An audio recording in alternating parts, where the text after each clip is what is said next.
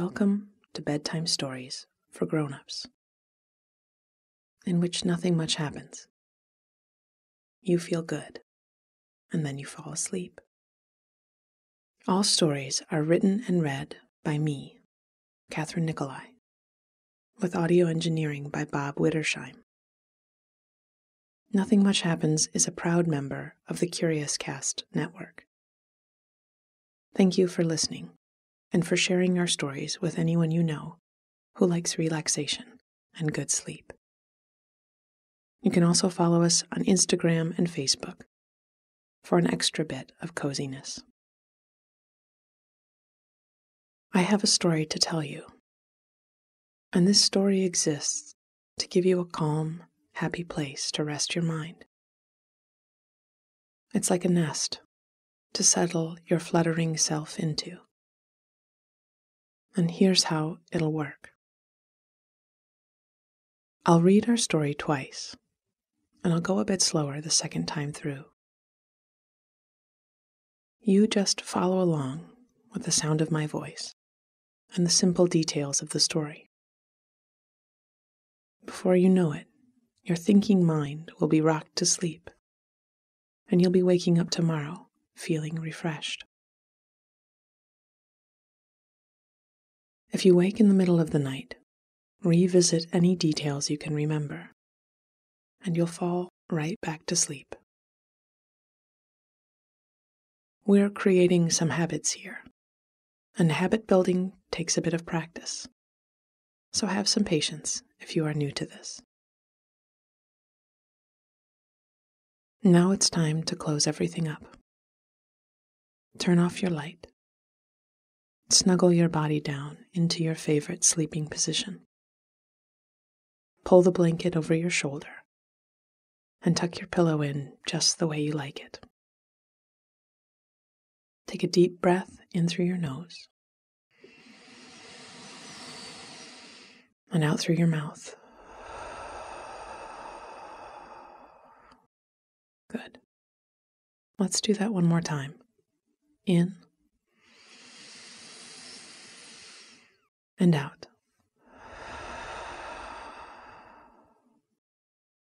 Our story tonight is called Fog and Light, and it's a story about a day of simple pleasures meant to clear out the winter blues. It's also about a little girl in a red hat, the Latin names for rare flowers, and good advice from an old friend. Fog and Light.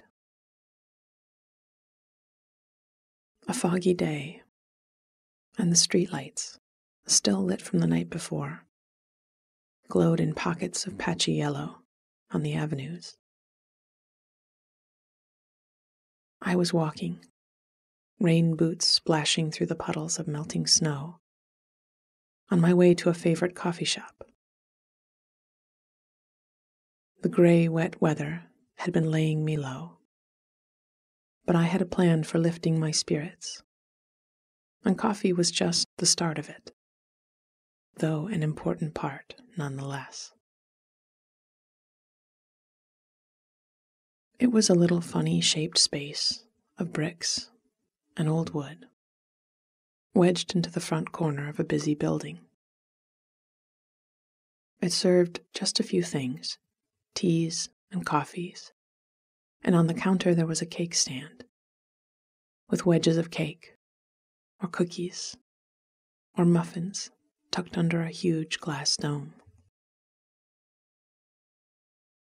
The bell over the door rang as I stepped in, and I got in line behind a little girl wearing a red winter cap, with her hand in the hand of her mother. She turned and looked up at me, mouth agape, curious, with eyes wide. She was out on a school day and glimpsing the busy world of adults that she rarely saw. I smiled at her, and she turned around fast, suddenly shy. I wondered if she'd had to go to the dentist or the doctor, so missed school. and now was being taken out for a treat. Her mother ordered her a hot chocolate, not too hot, and a cookie from under the glass dome. She carried her cookie purposefully to a little table in the corner and sat down waiting for her drink, and pointed out the window at a man walking a dog, calling to her mama that the dog had spots and a red collar like Kitty. Already, I was feeling better. When it was my turn to order, I asked for a simple espresso and slid down the bar to wait for it. I love lingering over a big cup of coffee or tea, but the rich taste of properly made Italian espresso could cut through any gray mood and have me imagining myself in sunny Campania on a fine spring day. And this little shop did make it properly. It was served up in a tiny white cup and saucer, with barely more than 3 sips inside. An impossibly small spoon resting in the saucer to stir in the sugar, and beside it, a small glass of fizzy mineral water. The cup had come out of a warmer, so as I lifted it to breathe in the smell, the ceramic was warm on my lips. First, just smell, with eyes closed. Then a slow sip, and let it rest on your tongue. It was dark and strong, without being bitter or burnt, and I let it sink through my system and restore me. I drank down my mineral water, dropped another $1 in the tip jar, and ducked back out into the fog. I checked in on how my plan was going. So far, so good. I'd had a cup of something delicious, and I'd watched a little girl's face when she saw a dog. My light was already burning brighter. The next step of my plan took me through the sodden park, with ducks waddling across the paths, and around the tiny amphitheater where I'd sat for summer concerts the year before, to a very special place that seemed like a miracle to find in a busy city. It was domed and glass and reminded me for a moment of the cake stand at the coffee shop. I stood and just looked for a bit, turning my head from side to side, to see how the fog was clinging to the trees, how thick it seemed, like a shawl I was pulling around the park. Was I pulling it? I shook my head at my fancy and pulled open the heavy glass door and let the hot, humid air hit my face and neck. This little glass building held 100 varieties of orchids. I stood still in the entryway, closed my eyes, and breathed in the smell of warm earth and the rich vanilla scent of the blooms. I hung my coat, unneeded now, on a hook by the door, and started to wind my way through the paths of flowers. The warm, humid air felt soft in my lungs, and the colors and shapes of the orchids, their varied climbing tendrils and lush petals, pushed all thought from my head. I just looked and tried not to touch, and enjoyed. I read their names as I moved through and said them slowly, trying to make them stick. Masdevallia, Brassavola nodosa, maxillaria, Vanda Corellia, Cypcosis, and Rhinchostylis. I'd had a friend years ago who had lived a long life and was in her final years. She'd loved orchids, and when I would come to visit, she would show me her collection. She confessed that she never really mastered the art of keeping them alive past the loss of their first blooms. Oh well, she shrugged. I love them, so I just buy more, and I'll keep at it as long as I'm alive. And she had. I thought that she would have loved this place, and tried looking at the blooms for her, in her place, as if she could perceive the pleasure of it through me. I'd learned from her example, and kept myself supplied with the small pleasures that made my days a bit sweeter. A tiny cup of espresso, a pair of rain boots to splash through puddles.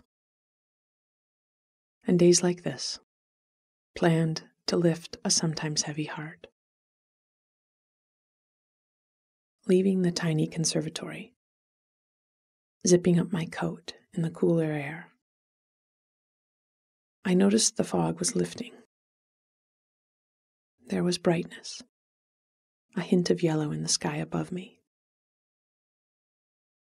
I slid my hands into my pockets and found in one a peppermint lip balm, and in the other a tin box of cinnamon mints. So many small pleasures to dip into, even while we waited for the first flush of the coming spring.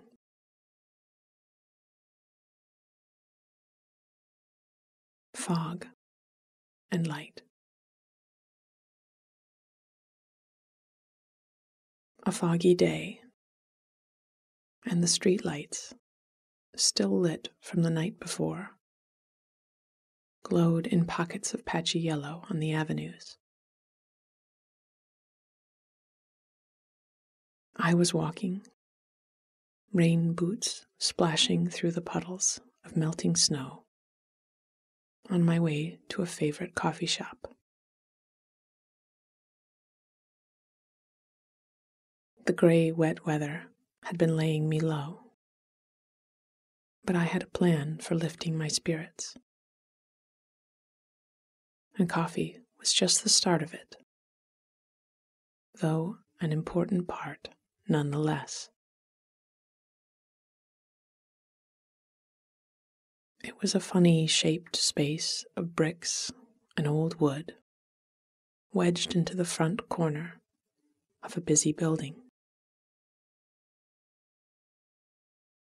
It served just a few things, teas and coffees, and on the counter there was a cake stand with wedges of cake or cookies or muffins tucked under a huge glass dome. The bell over the door rang as I stepped in, and I got in line behind a little girl wearing a red winter cap, with her hand in the hand of her mother. She turned and looked at me, mouth agape, curious, with eyes wide. She was out on a school day and glimpsing the busy world of adults that she rarely saw.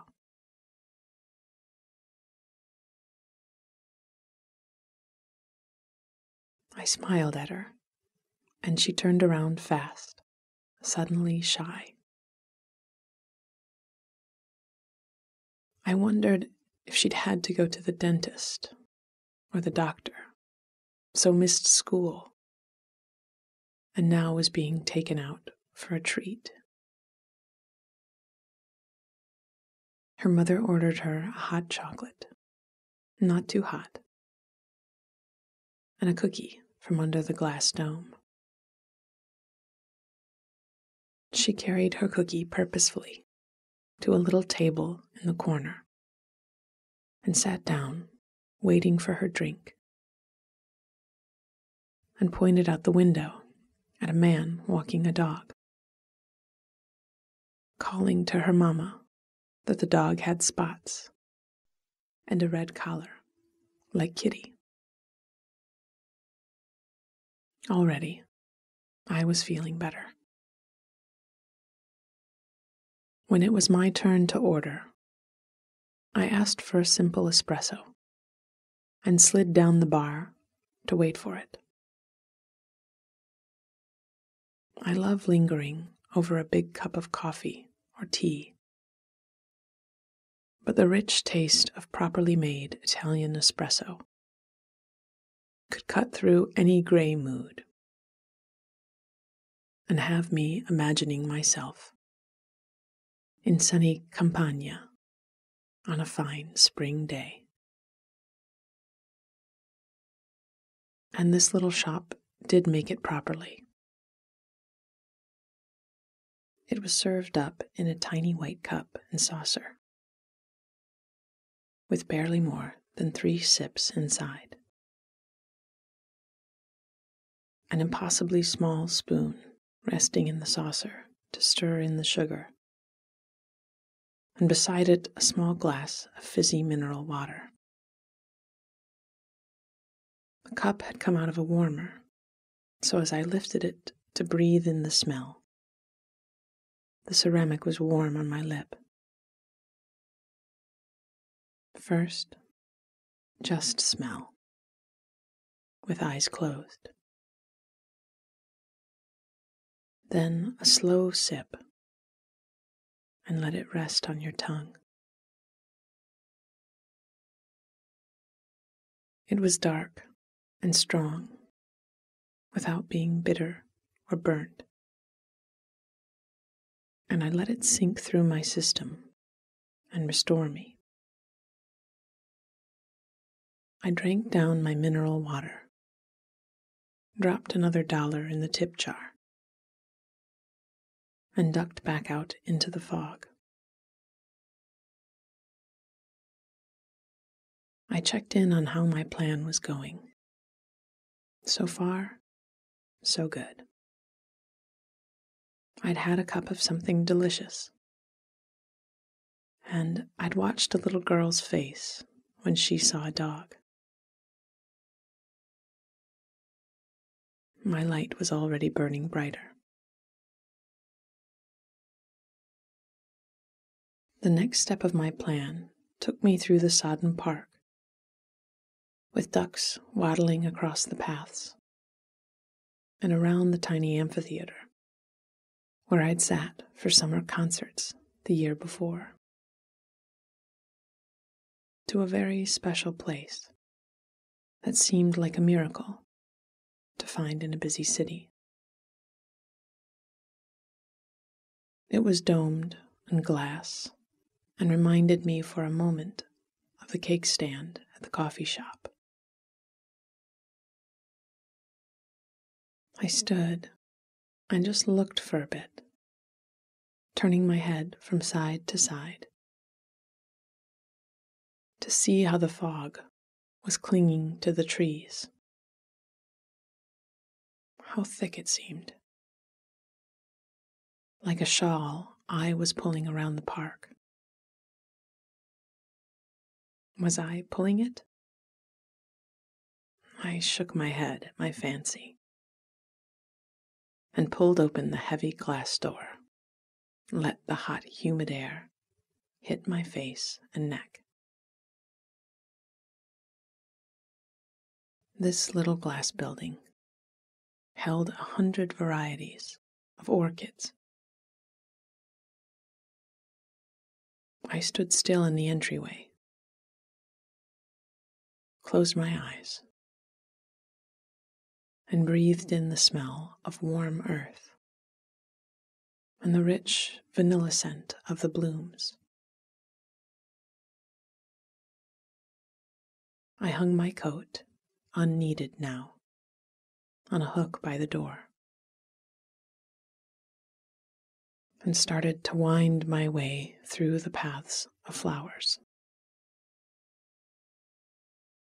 The warm, humid air felt soft in my lungs, and the colors and shapes of the orchids, their varied climbing tendrils and lush petals, pushed all thought from my head. I just looked and tried not to touch and enjoyed. I read their names as I moved through and said them slowly, trying to make them stick. Masdevallia, Brassavola nodosa, Maxillaria Vanda Corellia, Cypcosis, and Rhincostylis.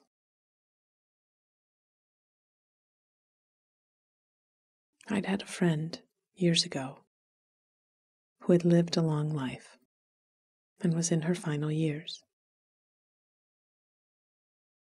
She loved orchids, and when I would come to visit her, she would show me her collection. She confessed that she'd never really mastered the art of keeping them alive past the loss of their first blooms. Oh well, she shrugged. I love them, so I just buy more, and I'll keep at it as long as I'm alive. And she had. I thought that she would have loved this place, and tried looking at the blooms for her, in her place, as if she could perceive the pleasure of it through me. I'd learned from her example and kept myself supplied with the small pleasures that made my days a bit sweeter. A tiny cup of espresso, a pair of rain boots to splash through puddles. And days like this, planned to lift a sometimes heavy heart. Leaving the tiny conservatory, zipping up my coat in the cooler air, I noticed the fog was lifting. There was brightness, a hint of yellow in the sky above me. I slid my hands into my pockets and found in one a peppermint lip balm, and in the other a tin box of cinnamon mints. So many small pleasures to dip into, even while we waited for the first flush of the coming spring. Sweet dreams.